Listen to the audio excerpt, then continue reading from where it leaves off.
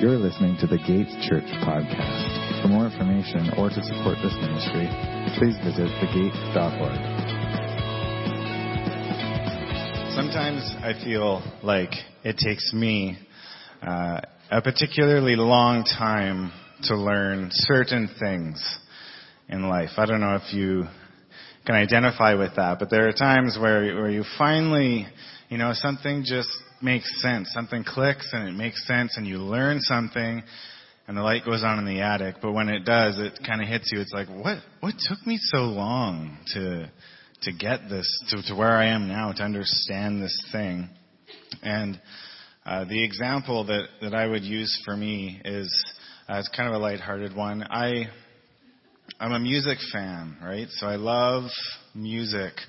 I love songs, and I have favorite songs. I have, hundreds probably of songs that I would call my favorite, and they mean a lot to me, and I've listened to these songs perhaps for years and years and years.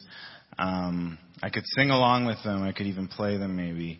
They're my favorite songs. But after knowing this song, any given song, but then at some point, maybe someone tips me off to something about the song, or I hear an interview, or I actually just pay attention for the very first time. And suddenly I hear the lyrics as if I've never heard them before because they mean something to me, right? I have some context or some understanding or whatever. Sometimes it's just nothing. I just pay attention for once. And it's like, oh man, like they're singing about this, and it's amazing or interesting or whatever. And suddenly there's a new depth and appreciation and meaning to this song that I've known for a long, long time, but I've never really perhaps paid attention to or known very well. There have been moments like this where the light goes on in the attic, so to speak. There have been moments like this that look similar to what I just described for me in my faith, right, in my journey as well. And I'm sure there have been for you too. Maybe there's only been a couple times, right? Really big things. We can maybe list them on one hand where God has truly changed or clarified, or however you want to put it. He's changed your perspective on something in the Word, in your relationship with Him, in the way you see the world, whatever it is. And these are good. These are revelations, we call them, because they're big things that change the way that we see things.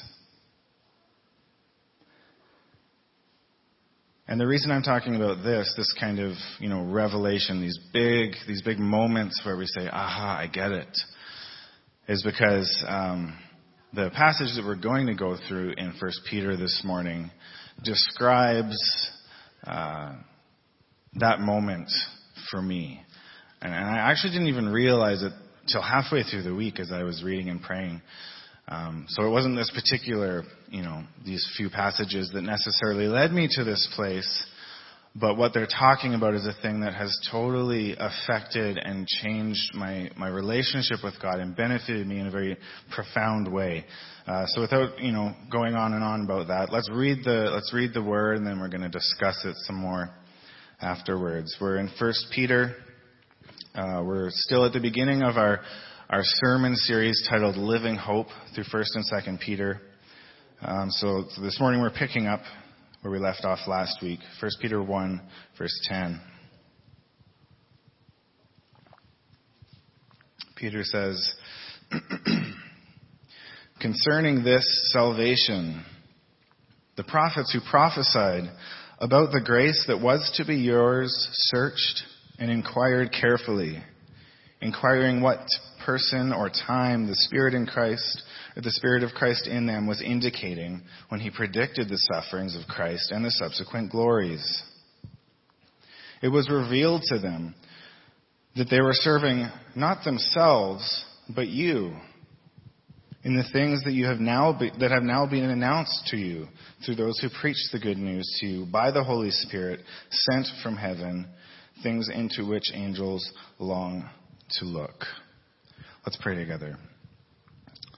Lord God, thank you for the divine revelation of Scripture, of your words spoken so long ago as it speaks to us here and now this morning.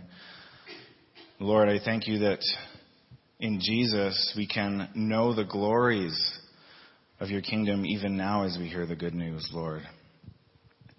God, I pray that this would cause us to just rejoice and celebrate in our living hope that we find in you even today. So we praise you and thank you for this time. Thank you for speaking to us and being with us by your Holy Spirit. We pray this in Jesus' name. Amen.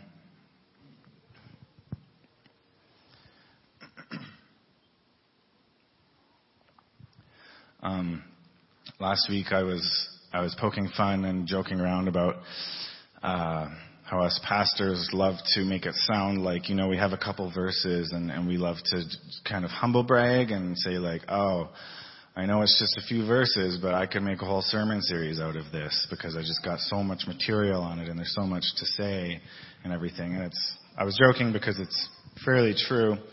And then this week as I was writing and stuff and praying and studying, it was a little ironic because my notes of mostly cross-references with this scriptures, my notes started getting longer and longer and longer, and the passages that were related to this one were just going on, and there was so many. There's the things that Peter talks about are richly referenced all throughout the Bible. So I have to limit the other passages that I'm going to be linking to it today, but I will be doing that as we go through. So we're going to just talk about each of the 3 verses as well as some other ones which relate back. Let's start at the beginning. The first phrase that Peter says, concerning this salvation. What salvation? Which salvation is this concerning? Well, it's the one that Peter just described a few verses ago and that we discussed last week. It's the living hope that Christians inherit when we accept new life in Christ. It's the outcome of our faith, which we will reap in full when Christ returns to bring his church home to him. This is the salvation that Peter is carrying on from, concerning this salvation that we have. So it is concerning this salvation that the prophets prophesied. Very interesting. Before we start talking about that, I'll note that there are a few people who are deep in debate about the prophets that Peter refers to. He says the prophets prophesied. There's 2 camps. The one simply agrees that the prophets are of the Old Testament. The prophets who we refer to from before Jesus' time. And there's other people who say, well, the prophets, that could mean New Testament prophets, right, who are prophesying. But if we look at verse 11, Peter says that the prophets predicted the sufferings of Christ, right? So why would the prophets who are prophesying after Christ's coming and suffering have to predict his suffering? That doesn't really make any sense. So for our purposes, it's clear that Peter would be referring to the prophets of old, prophets like Amos, Hosea, Jeremiah, Isaiah, Ezekiel, Malachi, who we know well because we read through the book of Malachi in the fall, and so on and so on. There's quite a few in the Old Testament, and this is who Peter is referring to when he says that they were speaking of our salvation. These are the prophets who spoke of the grace that was to be yours, says Peter. The prophets of the Old Testament were speaking of the grace that was destined to be yours and mine through Christ. So this is basically this kind of sums up the idea that I was alluding to before the passage. The thing that when it was taught to me and when I received it really changed the way that I read Scripture and it's continued to change it as time has gone on. I was raised in churches and around Sunday school and Scripture and everything. I've loved God for a long time, and I've known the Bible and loved the Bible for a long time. But it wasn't until my 20s when this concept about Christ and all of Scripture and how it reflects back to my salvation, it wasn't until later in life here at the Gate where that kind of clicked for me and really changed my faith from there on in.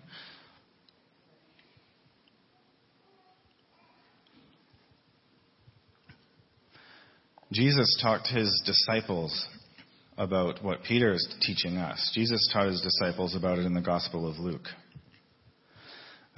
Chapter 24, before our passage, the disciples are talking to Jesus, and they're kind of, I think they're annoyed with him because Jesus uses stories all the time to explain things about the kingdom of heaven. We call them parables, and they're saying, Jesus, enough with the parables. Could you just talk to us normally for once?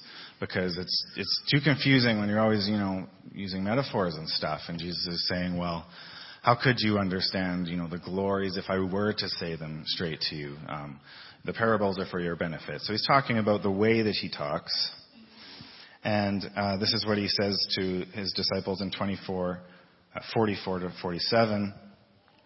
These are my words that I spoke to you while I was still with you, that everything written about me in the law of Moses and the prophets and the Psalms must be fulfilled. Then he, Jesus, opened their minds to understand the Scriptures. Jesus opened their minds to understand the Scriptures. And he said to them, thus it is written that the Christ should suffer on the third day and rise from the dead, and that repentance for the forgiveness of sins should be proclaimed in his name to all nations beginning from Jerusalem. So as I read through that, could you see how Peter basically copied Jesus' teaching, I think, when he shares what he did in 1 Peter 1.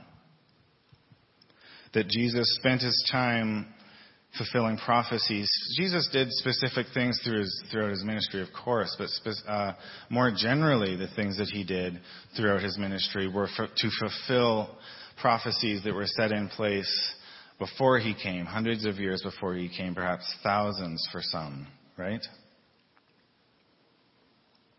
The prophets couldn't have even known, the time and the place and the specifics, the ways in which Jesus would be fulfilling these things.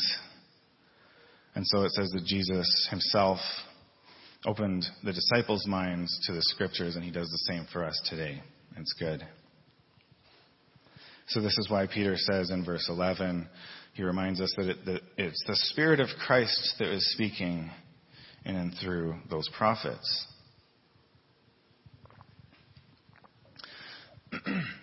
This is another amazing distinction that Peter makes, at least to me, because when we read the prophets and we hear about Old Testament prophecies, I think sometimes we see the prophets as just through some strange process being able to obtain kind of like fortune telling or something. They're just on a different plane. They're so spiritual that they're able to talk about things that are to come.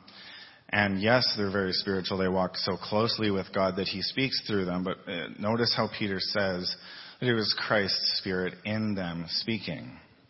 Christ speaking in and through those prophets. We can take this to mean quite simply that Jesus spoke through the prophets about his own coming. Jesus was speaking through those prophets about himself and his own coming. How cool is that? Isn't that amazing? Isn't that, I don't know, I just like how straightforward that seems. That yes, they were predicting things and making prophecies, but it was actually Jesus talking about himself before he came. That's awesome. And there's layers to that, but I'm excited by this in general because to me it unifies Scripture, right? The Old and New Testament are different, and so it's very easy to see them as very separate or as incompatible or at least, contradictory or something in some ways. But through Peter's teaching, we can learn that all of Scripture are united not just thematically or historically or things like that, which they are, but most importantly, Peter shows that the Scriptures are unified by the author of them himself, by God.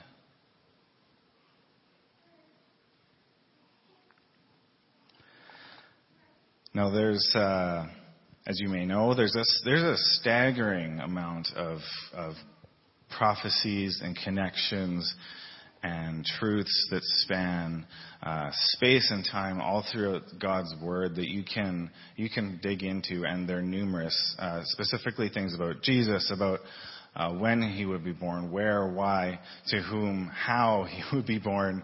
That's just his birth. About the things that he would do in his ministry and his life, about his death and resurrection, about the church, the circumstances, all these things. There's prophecies in the Old Testament which we can trace to the fulfillment of them in the person and work of Jesus Christ. It's amazing. Acts 10:43 reiterates this fact that he is the one, Jesus, is the one who all the prophets testified about, saying that everyone who believes in him will have their sins forgiven through his name. And the Apostle Paul later in another letter to the Ephesians speaks to this as well, about the Scripture being unified through Christ. If we read Ephesians 1:7-10, Paul says, "In him we have redemption through his blood, the forgiveness of our trespasses, according to the riches of his grace, which he lavished upon us in all wisdom and insight, making known to us the mystery of his will." The mystery of his will, according to his purpose, which he set forth in Christ as a plan for the fullness of time, to unite all things in him, things in heaven and things on earth. We can apply that to his word, of course. So Paul reminds us and explains a little bit of that overarching, the biblical narrative, possibly the most important message from all of Scripture is the redemption of people back to God, though they are sinners, that he would promise to make a way for salvation for sinners so that people can be in relationship with him. And Paul talks about that.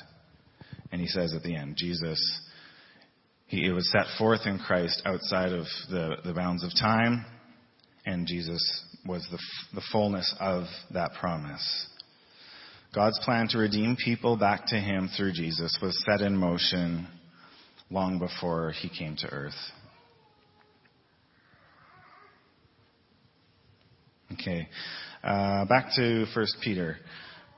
I'll just read verse 11 again. "The prophets were inquiring what person or what time the Spirit of Christ in them was indicating when he predicted the sufferings of Christ and the subsequent glories."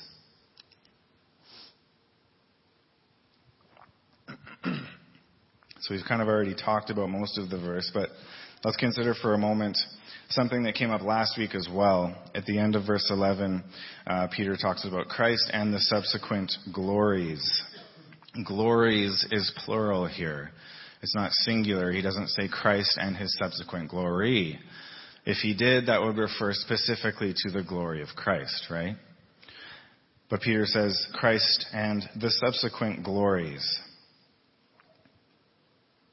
And we found this last week as well. By saying this, that Peter is concerned with broadening our understanding of God's glory and of the glory that Christ wins for us through his work on the cross, right? The glory of Christ is Christ himself, but in its fullness, it will overflow and overwhelm all that is a part of God's kingdom, including us, his people, right? The glories that Peter refers to is part of the glory that we are going to receive as our inheritance and a reward in Christ. We talked about that last week, but it's coming up again. Okay. Though it is Christ who suffered for our sin, we will know and enjoy the glories earned by him. This is what Peter is teaching us in verse 11, I should say. Verse 12. "It was revealed to them that they were serving not themselves, but you, the prophets, in the things that have now been announced to you through those who preached the good news to you by the Holy Spirit sent from heaven, things into which angels long to look." Okay, so formerly there were the men, great men and women of God who were teaching and preaching and sharing God's will, no matter how hard it was, for them to speak to their people and say what God wanted to say. Sometimes they were laying down their lives. But these prophets, he says, were not serving themselves. Even if they wanted to be, they couldn't, because they didn't even necessarily know the fullness of what they were speaking in their prophecies. They were simply obeying and following through. And it was for us. They served us, because now, in reading the prophecies, the statements, and the things all throughout Scripture, if we know Christ, we can see the depth of the love that God has for people and the lengths to which he would go to come through on his promise, right? To make a way for us. That even before Christ would come, that God had destined us for new life in him and salvation in Christ. So Isaiah was not serving himself as a means to an end. Malachi was not just serving himself as some means to an end. He was serving you. And then at the end there, as we hear the gospel, as we receive the goodness of Christ, Peter says that angels long to look onto this. Angels are the highest being in the heavenly realm. They worship in the throne room of God, right? And they long to look on that which we know because of our relationship with God through Christ. Angels long. It's not that they can't, see it, but it's that they aren't subject to the grace which we've received because of our need for it in sin, right? Angels aren't fallen in sin in the way that humanity has.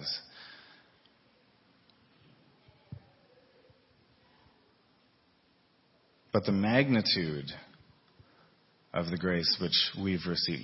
Peter was talking about grace a couple of verses ago. The magnitude of this is so great that even the angels who commune and know God so closely, they long to be a part of that which we have the opportunity of entering into through a relationship with Jesus Christ. It's awesome. To be the object of God's love and receive his love in the name of grace. This is the most glorious prize. One author summed it up like this. He says, Old Testament prophets saw it from afar, and angels also marvel when gazing upon what God has done in Christ. We actually experience it. We get to experience it. Remember at the beginning how I was talking about maybe missing the fullness of a meaning of a song that I love or something, right? Because I just didn't have maybe the tools to obtain it, or nobody had shared with me what the song was about. I never even considered it maybe. I hope that this morning as we read this passage and consider what Peter's getting at, that it would remind us of the wonderful, complete, unified meaning of Scripture, okay? That we wouldn't miss out as we sometimes struggle to read those Old Testament parts of the book, right? They can be tough to get through for us. But we can't miss the message, the goodness of the gospel of Christ as we go through these things. So I guess I'll tell you about what it's meant for me, right? I say that this kind of came into my beliefs and my theology a little bit later in life, not that long ago, but it's continued, right? It's a tool that's continued to build my faith and encourage me and reveal to me more about God and about Jesus and the love that he has for me as I've carried forward with it. So I hope that as we hear this teaching from Peter, that it will have a similar effect on us moving forward. Maybe you haven't, maybe this hasn't been taught to you before about Christ in all of Scripture. Well, then take it with you as you go. And maybe you have, that I'm sure that you can attest and confirm what I've said, that it continues It's not something that you just hear and know and think, oh, wow, that's pretty cool. It's something that will hopefully affect and build your faith as you continue to dig into the Word and believe.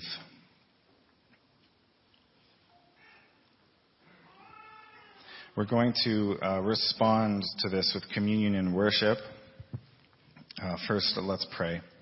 Lord God, as I said before, I thank you for the living hope of new life. I thank you for the hope that we can have by the grace which you have poured out on us through Christ.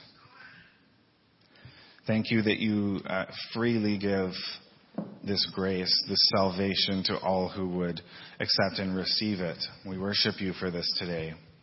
God, I worship you for making a way to save us back to you, to make good on your promise that people could know you and be with you in the end, Lord. Thank you for sending Jesus to make this happen. And God, as we shared in the words of Peter, Lord, may our eyes continue to be open to what you would say to us in Scripture, no matter where it is that we're reading, God, or where we happen to be in our faith, Lord. As Jesus said as Jesus did with his disciples, he opened their minds to understand the Word. God, I pray that we would continue to have that know that your Spirit would do that for us as we read your Scripture, and as we pray, God, that you would open our minds and sharpen what we see through the glorious image of Christ as we do this. So Holy Spirit, guide us, guide each of us where we're at today and going forward from here, Lord. We love you and thank you for all these things.